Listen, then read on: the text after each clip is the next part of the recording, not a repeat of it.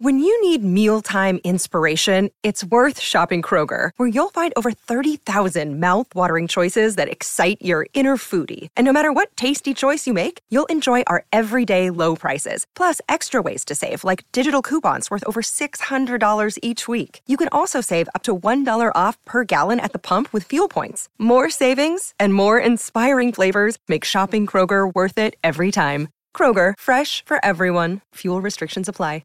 Another day is here, and you're ready for it. What to wear? Check. Breakfast, lunch, and dinner? Check. Planning for what's next and how to save for it? That's where Bank of America can help. For your financial to-dos, Bank of America has experts ready to help get you closer to your goals. Get started at one of our local financial centers or 24/7 in our mobile banking app. Find a location near you at bankofamerica.com/talktous. What would you like the power to do? Mobile banking requires downloading the app and is only available for select devices. Message and data rates may apply. Bank of America N.A., member FDIC.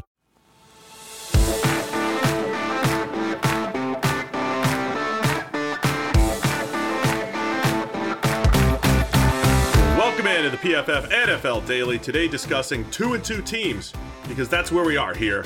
4 weeks into the season, almost half the league is 2-2. There's 8 teams in the AFC, 7 in the NFC. So Sam, I want to unpack who the good teams are, both currently and going forward. You know, who should we believe in among these 2-2 teams? So let's get right into it. Half the league, it's the season of mediocrity right now. So who are the best 2-2 teams that we should be looking for to make an impact? Well, that's the question I wanted to ask is, what are the criteria? Are we looking at the best teams right now, or are we looking at the best teams to actually potentially win a Super Bowl later on down the road? Because I think those are two slightly different questions. I kind of feel like they're the same thing, but okay, a part of me wants to say, okay, which teams are going to come out of it, right? Which teams do we expect to be there at the end, which for me might be just the teams I believed in before the season, right? I'll stick with my priors. But, there's new information out there too. Which of these 2-2 teams are for real right now? Who should we believe in? So a little bit of both, however you want to break it down, Sam. Well, let me illustrate the differences in my eyes. I think that right now, this second, the San Francisco 49ers are probably the best 2-2 team in the NFL. Not just because of what they did on Monday night against the Rams. Obviously, they were dominant in that performance. Their defense is maybe the best in the NFL, number 1 in EPA per play. Nick Bosa was an absolute superstar against the Rams, but we know that offense is good enough to win games with Jimmy Garoppolo at quarterback, particularly as long as all he has to do is just pitch the ball out to Deebo Samuel, Brandon Ayuk, George Kittle, and let those guys go ham with the ball in their hands. So the 49ers are a really good team right now, but come January, the Tampa Bay Buccaneers might be a better side. Like, the fact that they are struggling, quote-unquote, to a 500 record right now, I don't think as a result of them being a lot worse than we thought they were. I think it's a result of the players that we thought they'd haven't been there. Like, they've been dealing with injuries to every single wide receiver of consequence. They've been dealing with injuries on the offensive line. Okay, 1 or 2 of those relative to sort of preseason expectations are long-term injuries, but they might have all of those players back by the playoffs. Even Ryan Jensen, I don't think has been officially shut down for the season. He might be back in the lineup come January when the Bucs expect him to be making the playoffs and going on this final, last dance hurrah for Tom Brady. So right now, I think the 49ers are a better team than the Bucs. But come the second week of the playoffs, I don't know that that's true. Yeah, I mean, those are 2 of the teams I would have highlighted. I think as far as the 49ers, the new information at hand is that their defense is legit. Number 1 in EPA per play allowed. And as you said, with Jimmy Garoppolo, the playmakers, I think the 49ers will be there in the end, especially if that defense is as good as it's been or that much better than it's been in previous years. With the Bucs, I also agree, because it's the players, but also the schedule. The Bucs played the Cowboys in week 1 with Dak, beat them pretty handily, but we're going to look back at that win and say that's a pretty good win. They beat the Saints, who don't have a great record, but the Saints they're a good, tough team. And then the Bucs lose to the Packers and lose to the Chiefs. Those first 4 games are as tough as it gets, I think, across the NFL. So the Bucs coming out of there 2-2 with all their injuries, I do expect them to be there in the end as well, as long as they stay healthy, right? I don't know how much Julio Jones is going to impact the team, or how healthy Chris Godwin's going to stay, but if they do get healthier, I do agree that the Bucs are going to be there. So the Bucs and 49ers were 2 teams I wanted to highlight. AFC wise, I know we compliment the Ravens quite a bit here, but I think there's some of the the same reasons there. They're 2-2. They're coming off a tough game against Buffalo, and they lost to Miami, who again I think is a good team, right? They played some good teams. I think the Ravens are right up there among the best 2-2 teams. The entire AFC North is filled with 2-2 pretty much. And you can look at those results in a couple of different ways. Like the Ravens' 2 losses they came to 2 very good teams, but they're also 2 of the biggest comebacks that we've ever seen. Like the 17-point comeback to the Bills, who might be the best team in football, and I forget what the points differential ended up being against Miami, but it was like the largest comeback in the NFL in 12 years. Now, on the one hand, you say, well, they were way up on 2 of the best teams in the NFL, and then the other way of looking at it is, well, how did they collapse so completely and totally against 2 teams or 2 games that they should have had won? I tend to say, or I tend to think from the long-term point of view that it's a good thing that they were in that position against 2 very good teams in the first place. And again, there's always a little bit of priors at work here, but I think the Ravens are showing that they are a good team going forward, and they've been dealing with their share of injuries as well. So I think Baltimore is definitely a team that is good from this group. And then the other one I think is worth highlighting are the Chargers, because we expected them to be very good. And they have been dealt with some real injuries. But, it's one game. But last week's performance from their 6th-round rookie, Sawyer, at left tackle, I think has the potential, I don't want to say to save their season, but the drop from Rashawn Slater to Storm Norton at left tackle is like a prohibitive, you can't be good kind of drop-off, That's how big that collapse would be.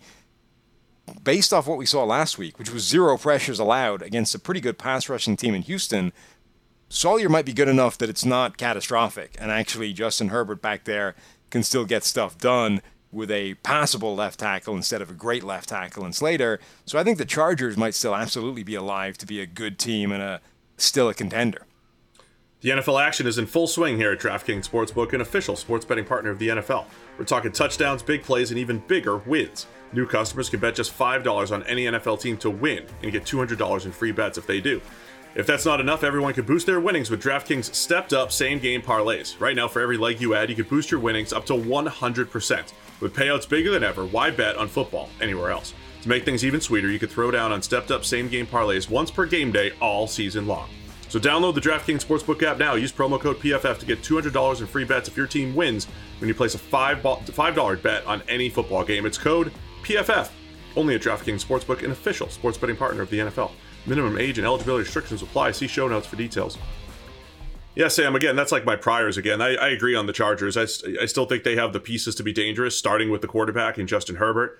And the Bengals are right there as well. I know we want to highlight the best 2-2 teams, but I think there are certain teams around the league who should feel good about themselves. They'll still be okay and in the mix at the end. The Bengals are right there because they have the pieces, right? Like we've sat here and broken down, hey, the Bengals, Joe Burrow's got to get rid of the ball quicker, can't take as many sacks, all these different things that were going wrong for the Bengals, but they have the pieces to fix it, right? Joe Burrow's still a very good quarterback, just like Justin Herbert's a very good quarterback.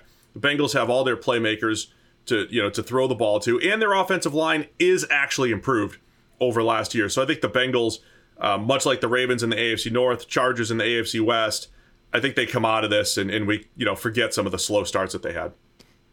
Maybe. I'm a little bit concerned about the Bengals still. The team, though, the Browns. The Browns are 2-2. They're still a very good team, and at some point on the horizon, Deshaun Watson is supposedly going to come back into the starting lineup and, upgrade. Like, okay, there might be a rocky transition. We might see a game or two of rusty Deshaun Watson where he isn't the same player that we saw him the last time he was on the field. He's been out for a long time. But if the Browns can get to the end of the season and make it to the playoffs, with the talent that they have on this team, they should be a contender. Like I think we wrote them off very readily because of how many games they were going to have to get through with Jacoby Brissett at quarterback. But number one, Brissett has played pretty well at quarterback by and large. And number two, the rest of the AFC looks weaker than we thought it would be. So all of a sudden, the pathway is actually there for Cleveland to just kind of get through to the postseason and make it. And then it's Deshaun Watson presumably playing at a high level and capable of taking this team somewhere. If we're going to be making excuses for other teams because of injuries, I think a big part of the reason the Browns lost to the Falcons was not having Myles Garrett, not having Jadeveon Clowney, all the injuries that they've had up front on that defensive line. It's part of the game, but I don't have data to back it up right now, but it does feel like the injury impact this year for certain teams at position groups, right? We've talked about teams that are down to their third and fourth string left tackle, or you see the Browns down their top defensive ends. Position groups are getting hammered right now across the NFL, wide receiver groups, the whole thing. I think that's having a huge impact. It's not just a few injuries, it's all saturated at certain positions. I want to ask this, though. Another 2-2 team coming off a bad loss, Los Angeles Rams, coming off the loss to the 49ers. Are they in trouble? They had bad losses last year and won the Super Bowl, but is this offensive line, some of the youth there, going to be a huge problem for the Super Bowl champs? I think it probably is. I've been saying for a long time that the Los Angeles Rams, their offense seems to be so incredibly tightly correlated to how well the offensive line is playing, and has been through the entirety of the Sean McVay era. When their offensive line's been great, they've been a dominant Super Bowl force type of team. When it's been bad, they look like they do this year. The last time it was as bad as it is this year was 2019 when they went 9-7. So this is entirely plausible that the Rams' offensive line this year is prohibitively bad and will lead them to stumble to that kind of record. The team overall isn't going to stink because there's too much good at there. There's too much talent. There's too much star power. It's too well coached. But the offensive line is so problematic right now that it's going to prevent them from being good enough to be a contender to retain their championship. 15 teams around the NFL sitting at 2-2 through 4 weeks. Let us know who's the best 2-2 team in the NFL. It's the PFF NFL Daily.